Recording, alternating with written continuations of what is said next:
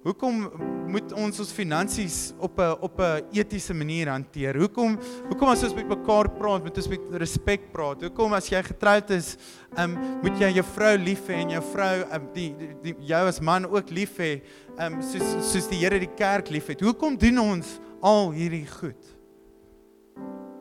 My hoop is vanoggend, ek gaan nie vir jou al die antwoorde gee nie, maar hooplik gaan ek 'n gedeelte gee.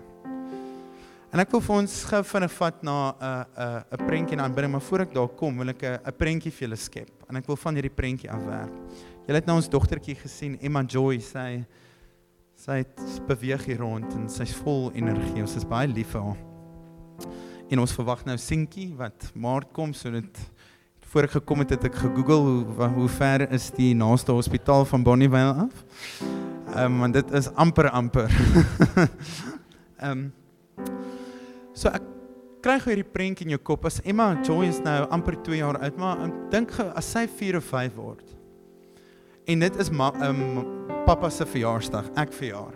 Nou, ek weet nie wie van julle dit gedoen het, as toe julle nog jonk was nie, maar ek onthou toe ek daai ouderdom was, 6, 7, 8 op laerskool, as my ma verjaar het ek na mamma toe gegaan en het gesê, mamma, ek wil vir mamma 'n present koop. Maar ek het nie geld nie. Sal mamma dalk gou vir my die geld gee, sodat ek die present kan gekoop. En dan het sy altyd die R50 gegee, en dan, of in daai tyd, en jy weet, en dan vir een of ander rede het ek en my broer altyd slippers gaan koop, so ek dink sy het na 10 jaar baie slippers gehad, maar dit, jy weet, ons het daai gedoen, ons het gegee. Maar ek wil vanoggend vir jou sê, dit is dieselfde as dit kom by jou en God. Dat vanoggend, as ons sing van, Here, ek het U lief, en ek bring iets vir U. Is dit nie van 'n plek af, dis nie jou idee nie. Dis nie omdat ek en jy spesiaal is, dat ons hom kan lief hê nie. Die Bybel sê, God het ons wat? Eerste lief gehad. Dis soos daai geld. Die Pa gee dit. Ons, jy weet, God stort sy liefde uit in ons harte. Ons gaan, jy weet, dis soos iemand jou, ons gaan koop die slippers, en ons, of wat ook, en ons bring die bietjie wat ons het, en ons bring dit terug. En ons is, jy weet, hierso. En dit is soms so aanbidding in ek werk. Ek sê dit, ons aanbid nie. Aanbidding is nie jou idee nie. Dis God se idee. En ek wil ons terugvat na Genesis 2. Genesis 2. In Genesis 2 het God vir my en jou gemaak. En jy hoef nie nou so spesifiek te gaan nie. God het ons gemaak en hy doen toe iets spesifiek. Die Bybel sê, ek en jy is 'n kombinasie van stof en God se asem. Weet julle, dis in Genesis 2 vers 7 dink ek. Dat God het jou, toe hy mens geskep het, het hy stof gevat en sy asem daar ingeblaas. En daar's 'n bekende Christen skrywer met die naam Oswald Chambers. En hy het die volgende gesê, ek gaan dit nou probeer in Afrikaans in my kop vertaal, maar hy het gesê, dat aanbidding is om vir God terug te gee wat hy eerste vir ons gegee het. Sy asem. Alles van daai oomblik af was 'n respons. Toe die mens gemaak is, alles van daai oomblik af was 'n respons. Alles. So ek wil vir jou sê, jou DNA, die feit dat jy geskep is, soos jy hier sit vanoggend, die feit dat God jou gemaak het met sy asem, sê vir ons, jy is gemaak vir aanbidding. Dis in jou DNA. Jy gaan altyd aanbid. Die vraag is, wat gee jy jou tyd voor? As jy moet eerlik wees, wat gaan in jou gedagtes aan? As jy na jou tyd gaan kyk, wat gaan in jou gedagtes aan? Wat vat jou gedagtes oor? Jy weet? Want hier is die ding, jy gaan altyd aanbid. Of dit goed is, of iets anders, jy gaan altyd aanbid. En dis 'n moeilike stelling om te maak. Dis 'n baie moeilike stelling om te maak. Even vir my, dit challenge my. Ek weet nie, is dit net vir my wat 'n challenge is? Julle hierso, is dit enigiemand anders? Okay, 2 van ons, wonderlik. Maar ek wil na 2 plekke in die Bybel toe gaan waar ons aanbidding sien afspeel. En die ene is in 'n redelike boek wat ek weet meeste mense bang is om te lees. Hier kom my dogtertjie, kom Emma, kom, wil jy nie gou? Okay, dis fyn. Is julle okay as hy voor om ons is? As hy begin gil, dan sal ons daar uitvind. Maar ek wil na Openbaring 4 toe gaan. Ons kan hierdie aansit nie. Jene. Okay, kom ek kry gou vinnig dit.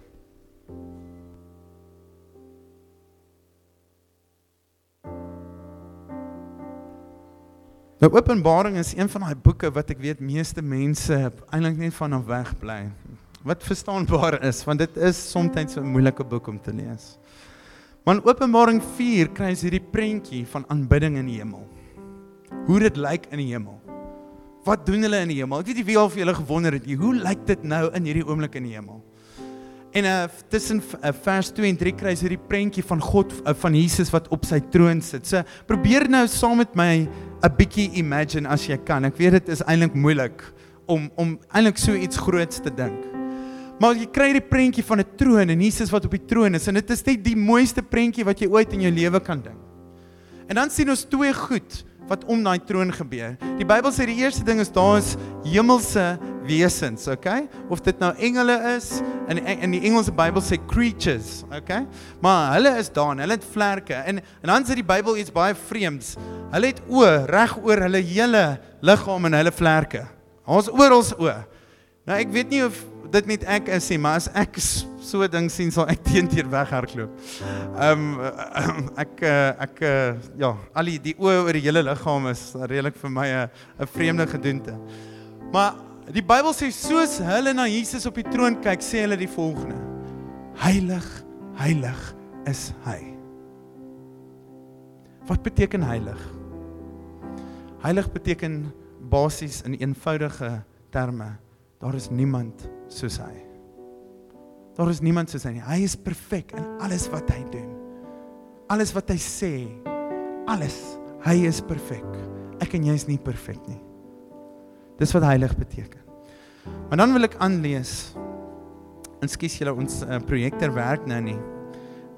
Ek gaan van vers 9 tot 11 vir julle lees uit Openbaring 4.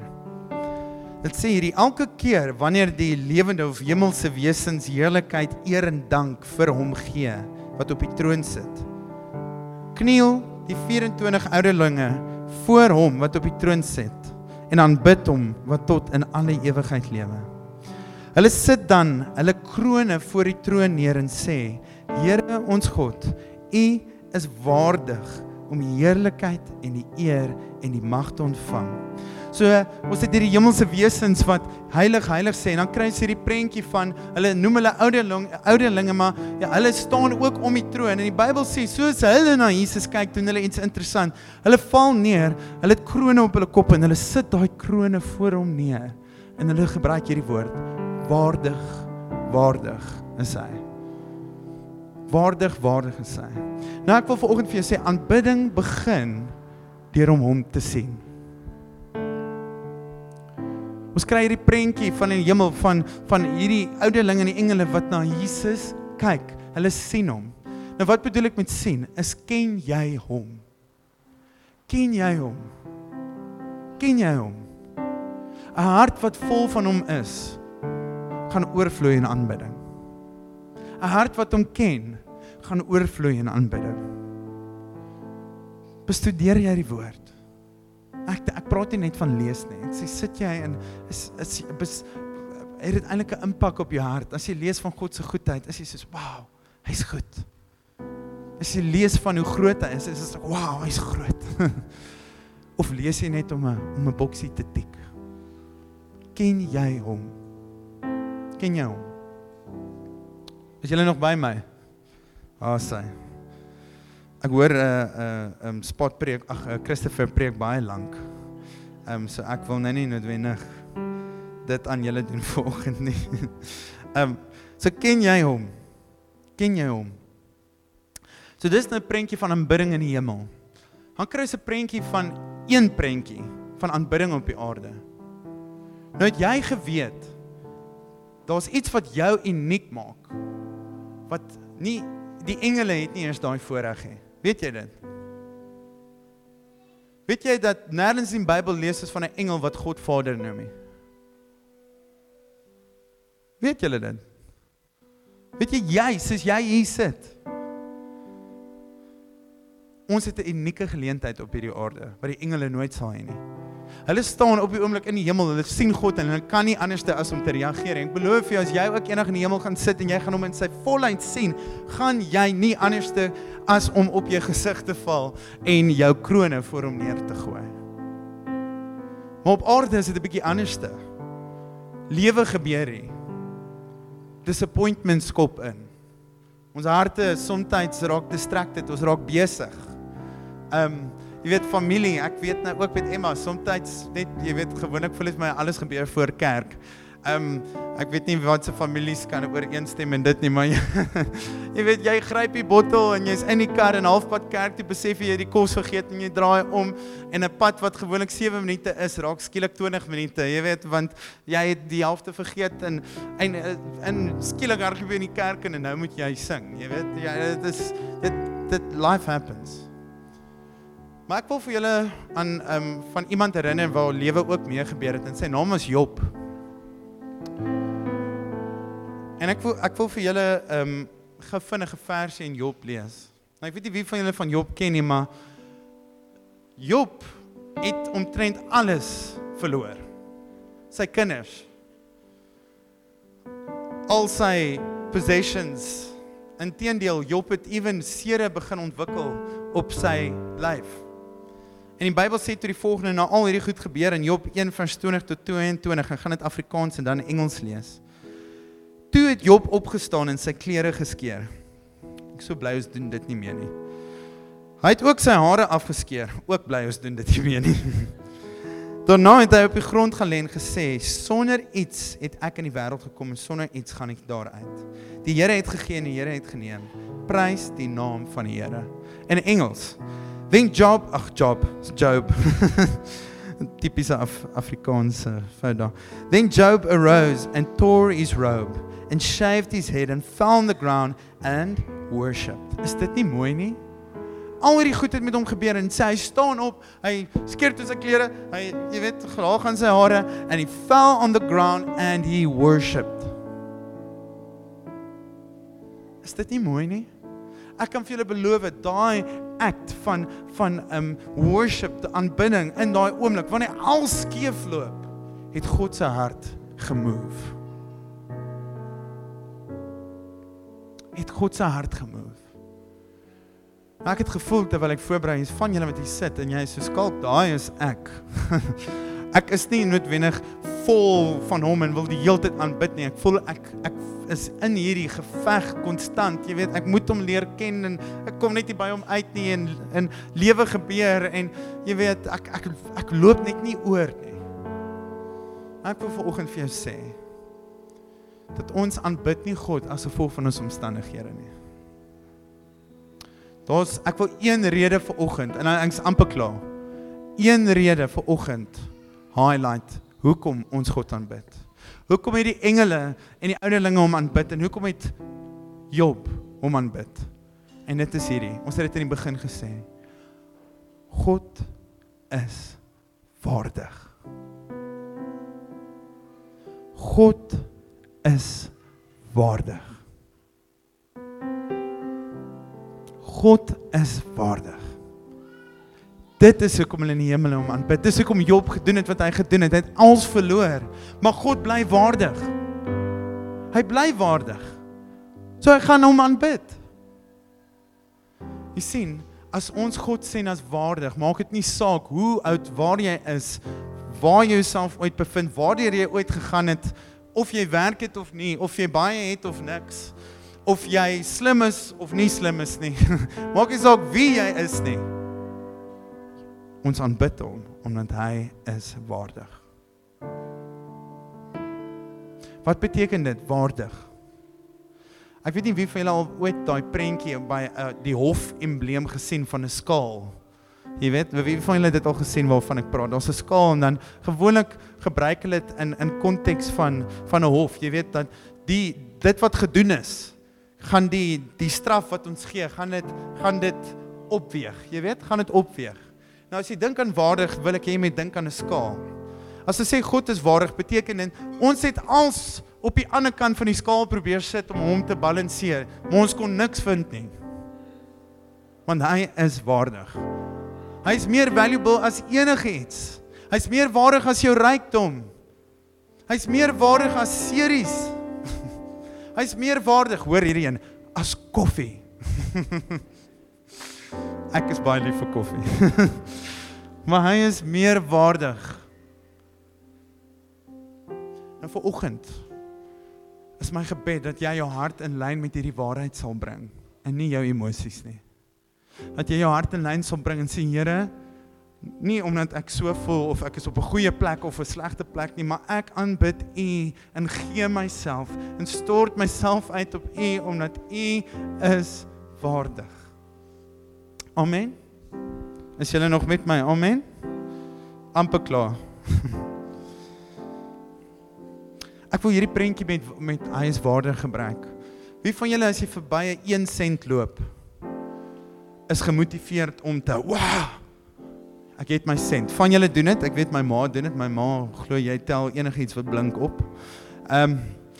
Maar meeste van ons sal verby die 1 sent loop, kom ons wees eerlik. Jy weet, as dit 'n ou 1 centjie is wat ook al, ek gaan dit los, dit is nie die moeite werd nie. Maar as jy loop en daar is 'n R200 noot en jy kyk ver om jou en daar is absoluut niemand om jou nie, so dit is nie logies of dit dalk iemand sin is nie.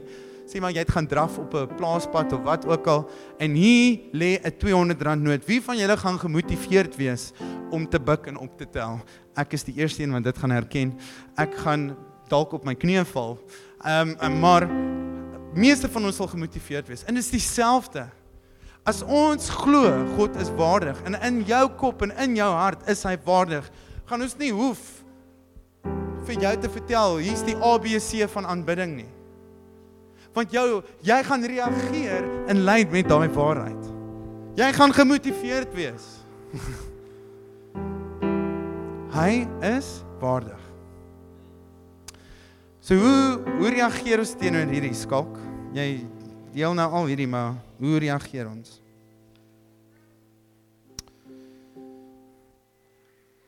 En ek wil gou vir julle laaste Bybelteks na toe vat, Johannes 12 vers 1 tot 8. En hierdie is een van my gunsteling gedeeltes in die Bybel.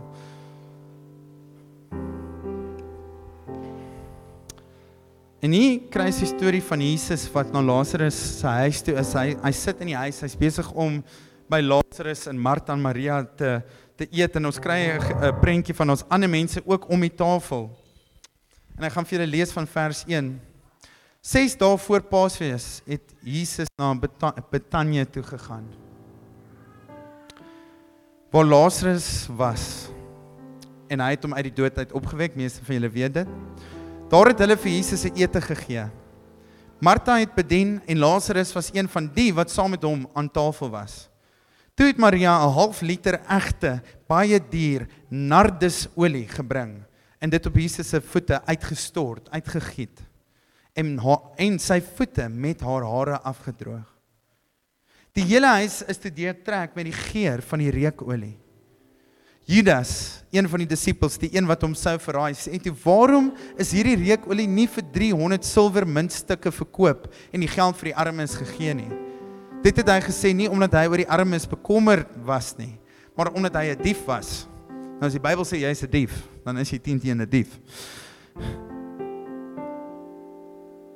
Hy het die beursie gehad en het van die bydraes gesteel. Toe sê Jesus, laat staan haar. Sy moet dit hou vir hierdie dag om my te salf vir my begrafnis. Die armes het julle tog altyd by julle, maar vir my het julle nie altyd nie. En ek wil afsluit net met hierdie storie.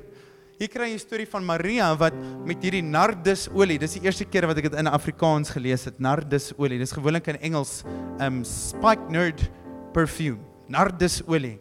En ons sê Maria het met hierdie olie in hierdie huis ingekom en sy doen toe iets wat baie kontroversieel was in daai dag. Sy val voor Jesus neer, breek daai parfuum op sy voete en begin Jesus se voete met haar hare was. Nou ek weet nie wie van julle dit onlangs gedoen het nie, maar dit is wat hoe Maria gereageer het. Nou ek wil vir jou 2 goed hiervan uit sê. Jy kan nie nou praat nie, papa praat. Ons kyk dalk. Ek wil nee, dit gaan nie werk nie. Ek wil vir jou 2 goed vandag sê, uit daai storie uit. Hoekom het Maria so gereageer, maar die ander mense wat om die tafel het nie? Hoekom? Want Maria het iets van Jesus gesien wat die ander nie gesien het nie. Nou ek wil vir iets van nardesolie vertel. Weet jy dat nardesolie is gelyk staan aan 1 jaar se salaris in daai tyd? Weet julle dat nardesolie was 'n uiterste skaars parfuum? Daar was even vals nardes parfume gemaak in daardie tyd, want dit was hoe duur dit is. Dit was onmoontlik vir die gewone mens om dit te koop. So wat hulle toe doen in daai Bybel, die Griekse woorde wat daar gebruik is, sê dit was die regte nardesolie. Inteendeel, die enigste mense wat nardesolie besit het, was koninklikes. So die vraag bly staan, hoe op aarde het Maria nardesolie in die hande gekry? Was net eintlik een antwoord. Sy moes goed gaan verkoop. Sy moes goed gaan verkoop om daai te kan bekostig. Sy moes baie gaan verkoop om daai te kan bekostig. En sy bring hierdie parfuum en alles op een slag, wat gewoonlik vir baie maande lank onthou, breek sy daai parfuum op Jesus se voete. Hoekom? Want sy het geweet, Jesus is die seun van God. Hy is waardig. Hoekom het die ander nie so gereageer nie? Ons kan net spekuleer, maar ek beloof vir jou, hulle het nie gesien wat Maria gesien het nie. Interessant dat Judas toe nou sê, wat op aarde doen jy? Ons moet dit vir die armes gee. Maar dis die verskil tussen iemand wat Jesus as waardig sien en iemand wat hom nie as waardig sien. Jy sien, Judas het alles vir sy eie benefit gedoen. Wat kon ek hier uitkry? Kan ek geld steel? Dit is tot my benefit. En ons lees ons, hy het Jesus verraai met 'n soen. Julle weet dit? Weet julle hoekom? Want hy het intimiteit sonder commitment gesoek, as dit kom by Jesus. Interessant, Maria, as jy lees van Jesus se opstanding, wie was die eerste een by die graf, saam met Jesus se ma? Maria. Maria het na die graf toe gegaan, al het sy nie eens geweet, Jesus het uit die dood uit opgestaan nie. Dis hoe devoted sy was, tot hierdie man Jesus. Hoe mooi is dit? Hoekom het sy al daai gedoen? Want sy het geweet, hy is waardig. Nou, hoe reageer ons?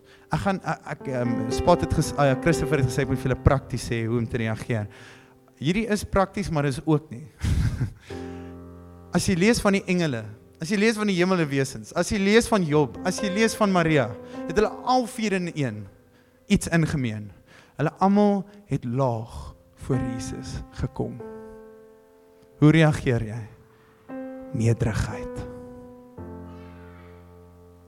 Trots kan nie in God se teenwoordigheid inkom nie. Trots kan nie in God se teenwoordigheid inkom nie. Bybel sê God weerstaan 'n trotse hart.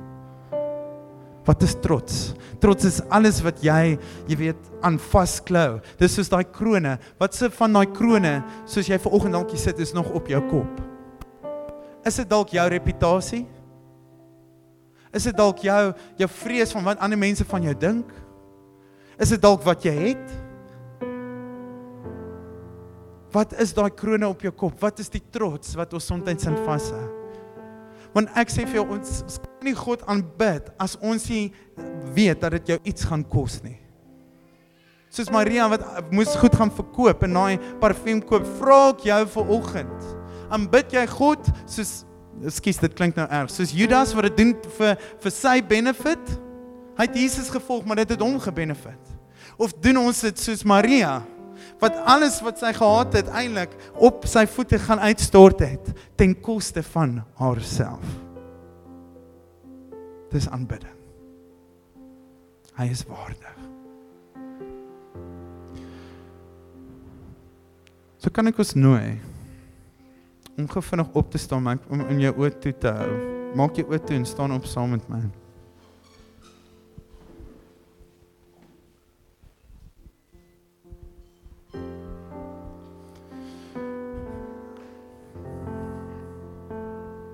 Ek hoop dat dit sin gemaak wat ek gedeel het.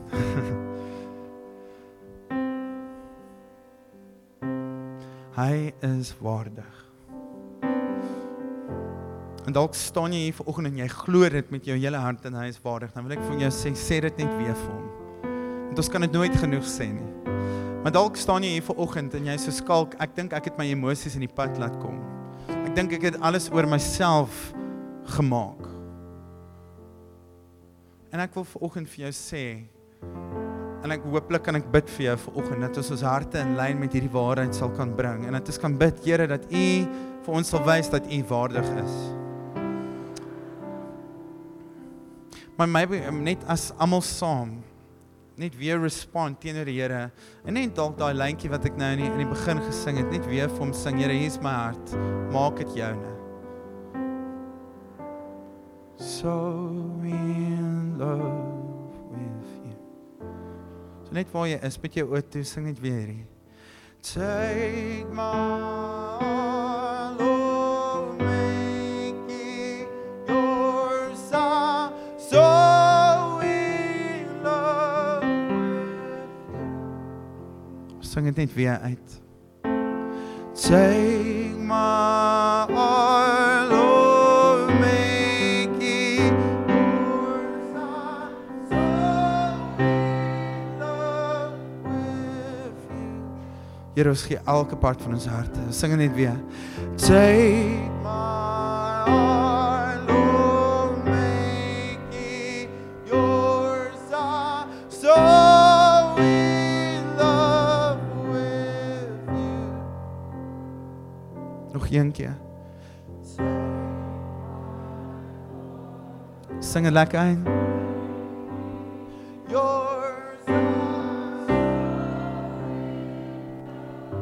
So mooi. Ons stort ons hart net nog een keer uit. And take my heart, Lord, make it yours, so in love with you. Beloof, hier is die laaste keer. And take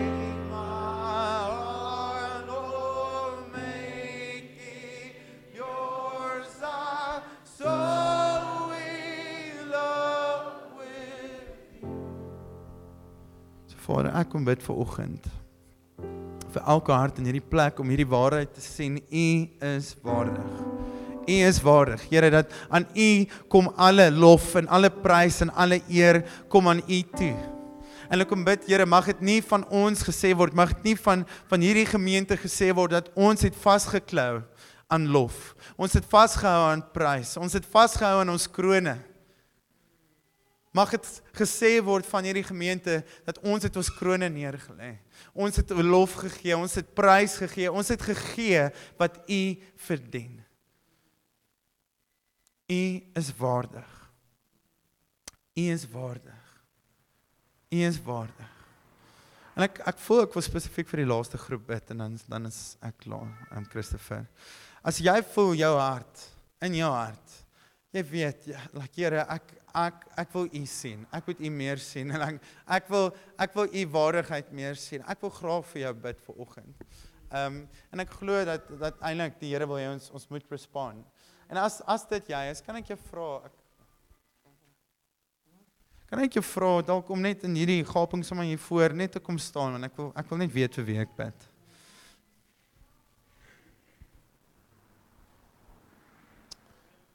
Ja, julle kan nog vorentoe kom, skies, ek sien julle is nou in die gaping. En ek weet nie of jy dalk leiers is en so aan wat net om hulle kan kom nie.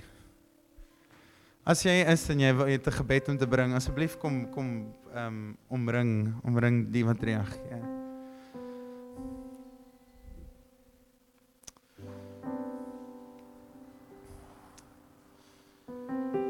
So Vader, ek kom bid vir elkeen wat nou gereageer het, en ek kom bid, Heilige Gees.